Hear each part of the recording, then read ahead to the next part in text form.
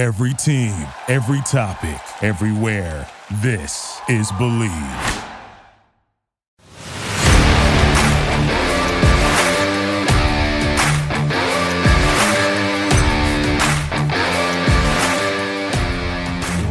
What's up, everybody, and welcome in to Commanding the Huddle. I am your host, Ryan Fowler from the Draft Network, and before we get into today's episode and Commanders' preview of their final preseason game against the Baltimore Ravens, this podcast is brought to you by our friends at BetOnline, who continue to be the fastest and easiest way to wager on all your favorite sports, contests, and events with first-to-market odds and lines. Find reviews and news for every league, including Major League Baseball, NFL, NBA, NHL, combat sports, esports, and even golf. BetOnline continues to be the top online resource for all your sports information, from live in-game betting, props, and futures. So, head on over to BetOnline today, or use your mobile device to join and make your first sports bet. Use our promo code BELIEVE50, that's BLEAV50, to receive your 50% welcome bonus on your first deposit.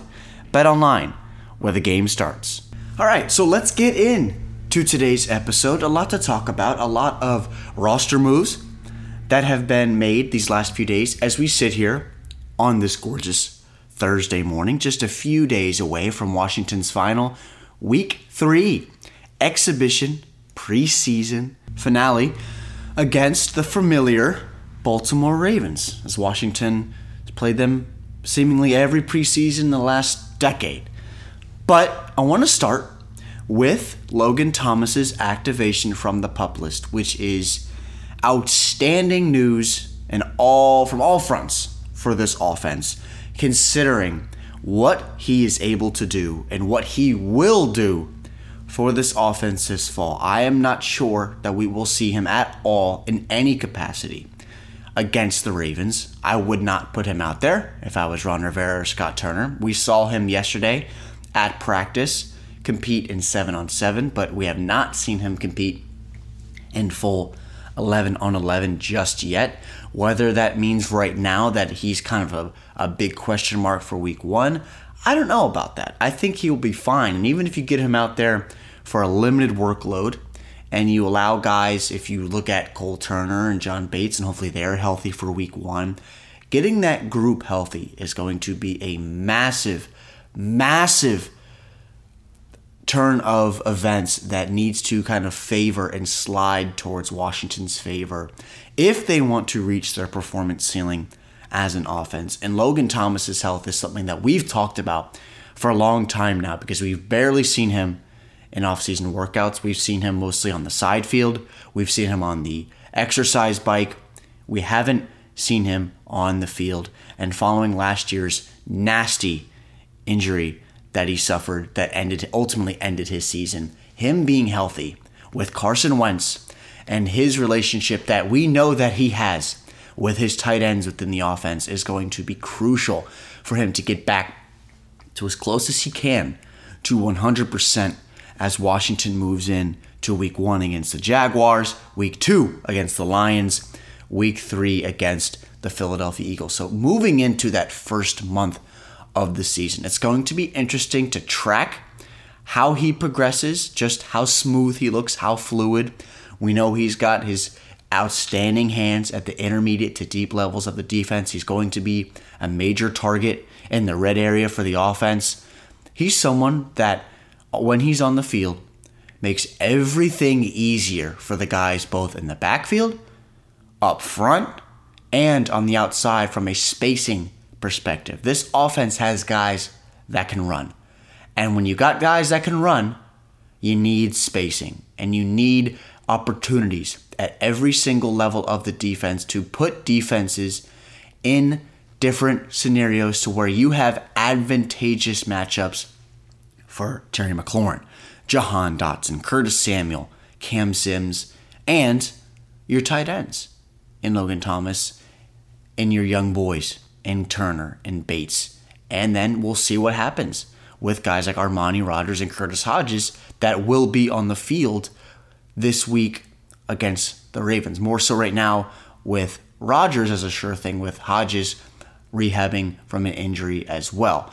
So Logan Thomas being back on the field is huge for this offense. I cannot say it enough because he opens everything at every level for Carson Wentz and will not only be that security blanket, but we know when Thomas is healthy, he could be one of the most dynamic pass-catching tight ends in the NFL. So from there, I want to talk about a few of the roster moves that Washington has made over these last few days. They cut Kelvin Harmon. They placed Nathan Gary on the reserve injured list after just signing him not even a week ago, or excuse me, a little over a week ago. He played a little bit in that Panthers game and a little bit in that Chiefs game. But right now, you are with Harmon. This is somebody that I know a lot of you out there liked. A big physical receiver out of NC State, where he had the nickname of Baby Julio coming into camp in his first year. Someone that was extremely physical and someone that was a kind of a first off the bus type of guy. When you guys know what you played, if you played high school ball, you played college ball, you're going into a stadium, you usually send one of your rocked up guys, right? Teams that you break your neck to look at as they're walking into the stadium. Kelvin Harmon was that guy. 6 foot plus frame, 215, 220 plus pounds of a frame that almost looked like it was etched out of concrete. Someone that blocked his tail off on the outside, but suffered that nasty ACL injury just a few seasons back, that really going into last year, that has hampered him in this last calendar season. And it's tough when you're working behind the deep depth chart that the Commanders have at that position, and ultimately he's not released. Now, we've seen this in the past when Washington's released guys. Remember with Antonio Gandy-Golden, they brought him back soon after kind of all these cuts were made and to the practice squad, and maybe he could make his way up to the active roster if some injuries were to occur and that opportunity were to present itself. But right now, Kelvin Harmon as an outside perimeter target, I just don't see him in this offense right now. Sure, can he block? Yes, but you have to do more than just blocking. And it's funny because last week we talked about De'Ami Brown and his inability right now to showcase himself as a blocker. He's a bit of a liability as a blocker. We saw it in the Chiefs game on the tunnel screen that they ran to Dax Milne in the second half. But Kelvin Harmon wasn't that. Maybe he could potentially make that conversion to the tight end spot if Washington has lingering injuries with Logan Thomas, Cole Turner, John Bates. We will see. Who knows? But right now, Kelvin Harmon is gone. That's another draft pick as well that is gone from this roster. But I want to talk about also the addition or claiming of our old friend, Wes Martin from the Jacksonville Jaguars. Obviously, you look back over the last few years, Washington drafted Martin out of Indiana, a big, burly interior guard that wants to just take your lunch and let you know about it, put his face through your face mask and put you in the dirt. That's Wes Martin in a nutshell. And he fits that mold of Andrew Norwell, Wes Schweitzer. They're the same type of players. And who knows? As of right now, he has a chance to make this roster on the interior. They need some depth at guard. Now, again, they drafted Chris Paul, but they just put Tyler Larson on PUP, obviously alongside Chase Young. But this is a scenario to where we haven't seen much at all of Trey Turner. We saw just a few weeks ago the beginning parts of camp, or later parts mostly of OTAs.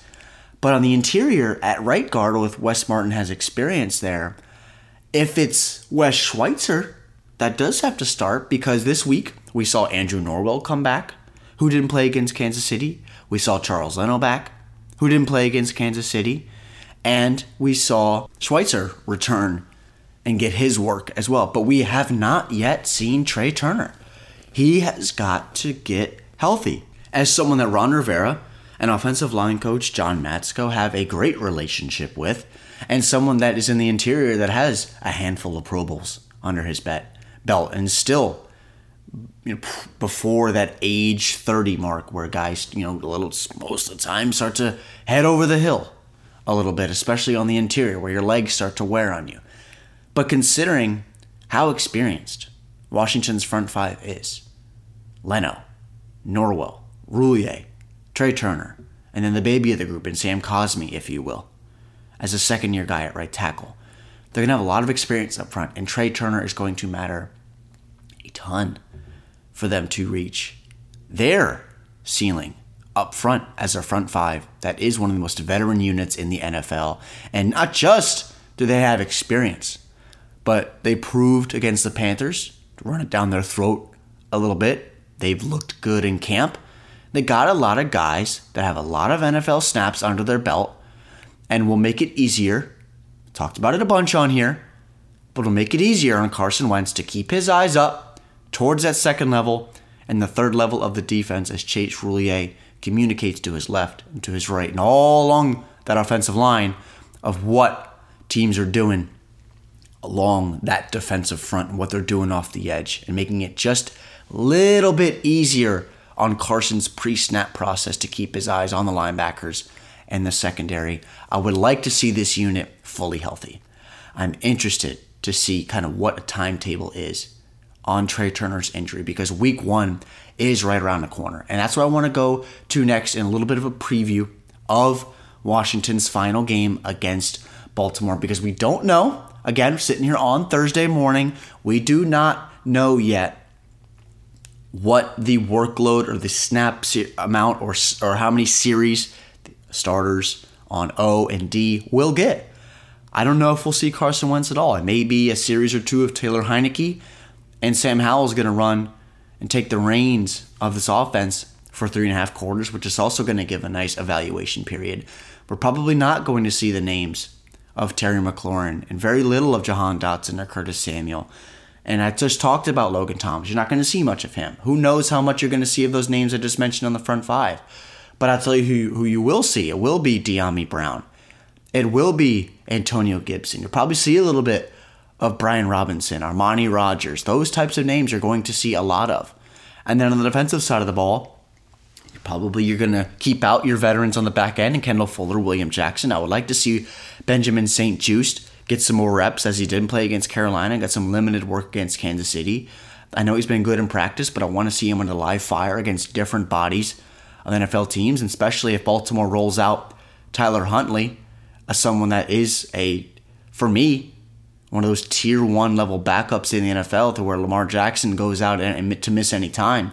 He could come in, and not comparing him to Lamar, but someone that can holster that offensive workload and still allow the Ravens to compete offensively. Tyler Huntley can do that.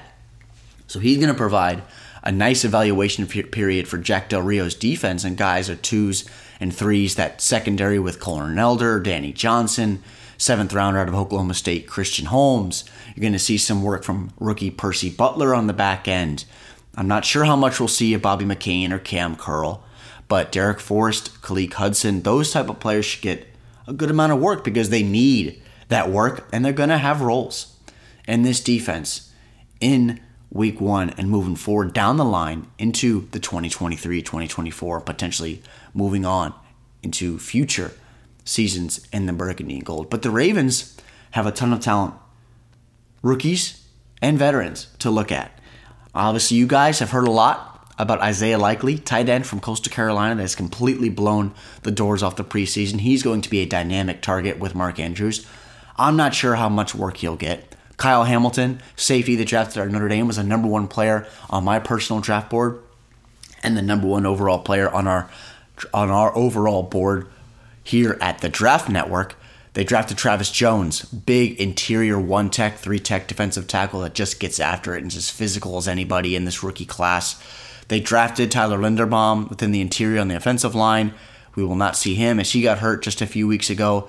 They have a lot of young rookie talent, and that's not even talking about David Ojabo, edge defender that they drafted out of Michigan that's going to miss time, be back in November.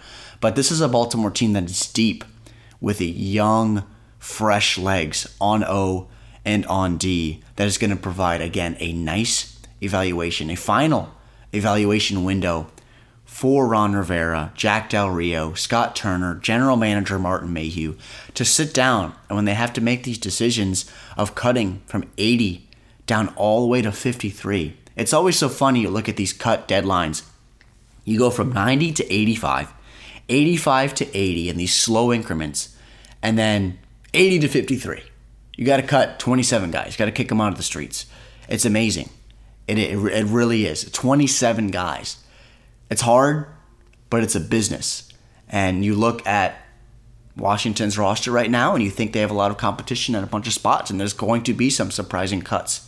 And with that, there's going to be surprising cuts in other teams, where I think, especially looking back to Washington placing a guy like Nathan Gary on the reserve injured list, you're going to need someone potentially as that depth rotational linebacker that they thought that Gary would be, as someone that could come in on third downs and provide them some extra pop when they're running sub packages with Jamin Davis and Cole Holcomb, or whatever they wanted to do with the second level. That's what they brought Nathan Gary in the building for. It wasn't his ability to fit in the run, which he showcased very little of in the preseason game against the Panthers. And in the past, when he was with the Eagles, we saw him a ton as kind of that hybrid linebacker, hybrid safety, where he could roll back and do some different things for you, working over running backs and tight ends.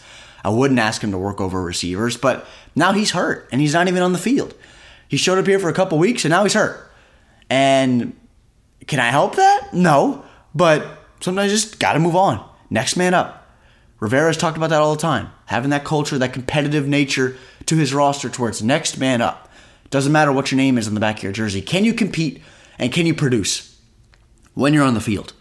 And right now, you have Washington's linebacker spots with Jamin Davis, Cole Holcomb, David Mayo. David Mayo. I'm not going to go into that, but I do not want David Mayo playing 60% potentially of snaps this year rotationally.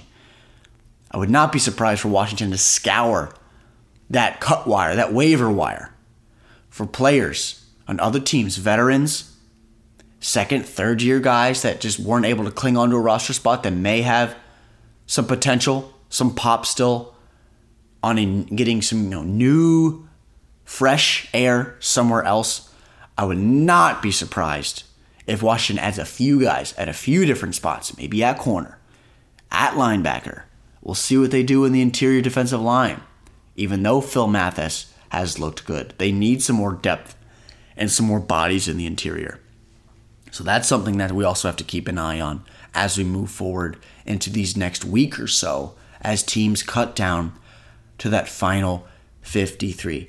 It's crazy, but the final week of the preseason is here. And this time next week, we're going to be about a little over a week away from the opening game against Trevor Lawrence, Doug Peterson, that revamped Jaguars offense and defense. We're going to see Travis Etienne, number 1 overall pick, Trayvon Walker.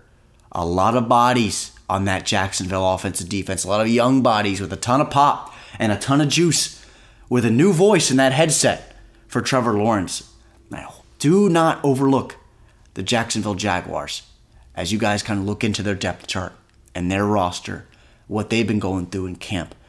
They've improved. That roster is better than it was last year. And now, Trevor has that shoulder to lean on in Doug Peterson after the debacle that was the experiment of Urban Meyer last year with Lawrence as the number 1 overall pick in 2021. But real quick, I wanted to touch on a really cool moment for the Commanders. They announced yesterday was they're going to retire Sonny Jurgensen's number 9 jersey. So a Commanders player in the future, no burgundy and gold athlete, will never, ever wear number 9 again, which is really cool. And you look back to Sonny's success. Obviously, he started with the Philadelphia Eagles way back in the 60s and then came to Washington and really was ahead of his time. It was Slingin' Sonny, right? We all heard of Slingin' Sammy Ball. Sonny could sling it as good as anybody. And someone that was almost, you check out my Twitter these last few days. I posted a video of Sonny when he was playing with Philadelphia back in 1961 with a rusher in his face and throwing behind the back pass about 7-8 yards downfield on target. Those are things that just really didn't happen back then. He was extremely developed and just modern and unique as a passer at that time and someone that had the arm strength of could match up with anybody at the NFL level and today. And from Patrick Mahomes, Josh Allen, Sonny Jurgensen could absolutely sling it with the best of them. And that's a really cool moment yesterday that the team announced that number 9 will never be worn again from a Washington Commanders player. So a tip of the cap to Sonny, who's obviously done some great work in radio for Washington and TV over the years. I know he still lives in the Northern Virginia area. So tip of the cap to Sonny. It's a great moment for the organization. They were even potentially talking about maybe even building a Sean Taylor statue in front of FedEx Field or the future stadium of the Commanders. I think that would be extremely unique, kind of adding some more things and some culture to the new stadium that they just don't have.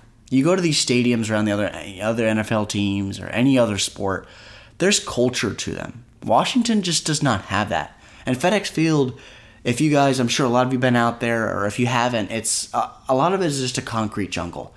And I'll tell you guys even a funny story before I started working for the team, and I had my first game there, going to the press box. And I remember sitting there after the years of going to the games as a kid, and I sat there and thought, where even is the press box? Because you look at all the other 31 NFL stadiums, and you usually look up, you see a big glass square. You see that in the middle of the field. That's okay. That's the press box. But for Washington, it's tucked away under the second bowl of seats.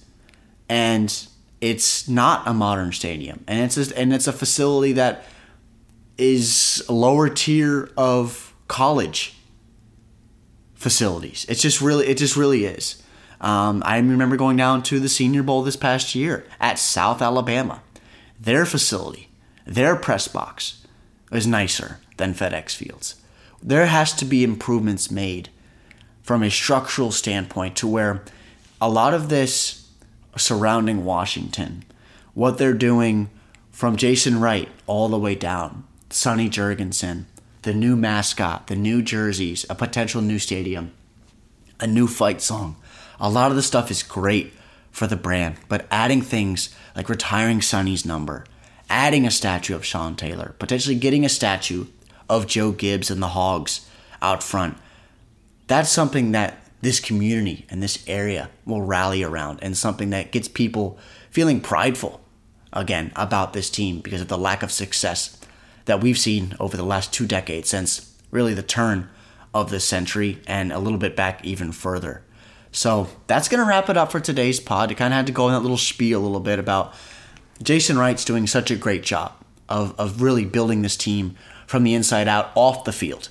And he's just doing a great job. I really like what he's been able to do, how he's building the culture around the team and getting fans excited to watch the burgundy and gold again. Both when you come to a stadium, whether you're watching them at home, and just an overall feeling surrounding this team moving into 2022 and as we move down the line. So that's going to wrap it up for today's pod. Always appreciate you guys tuning in. You can check me out, Spotify, Apple Podcasts, wherever you get your news, your sports, you can find us at. All my written work is housed at thedraftnetwork.com. You can follow me on Twitter at _Ryan Fowler. Again, always appreciate you guys tuning in. I hope you've had a great week. Have a great weekend. Enjoy Washington's final preseason game. Guys, we're here. Regular season is just on the horizon. Following Saturday's game against the Ravens, it's go time. Week 1, September 11th.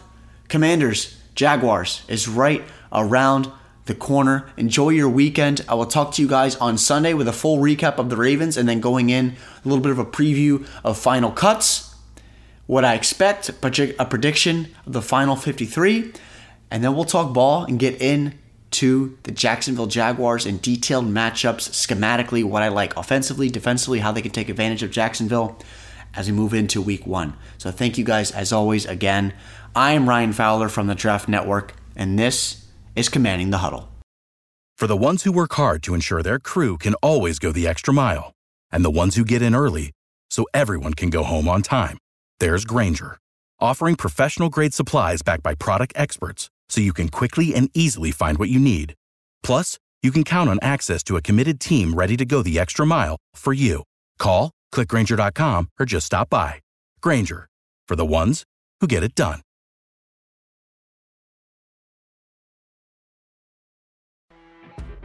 You know when you're listening to a true crime story that has an unbelievable plot twist that makes you stop in your tracks?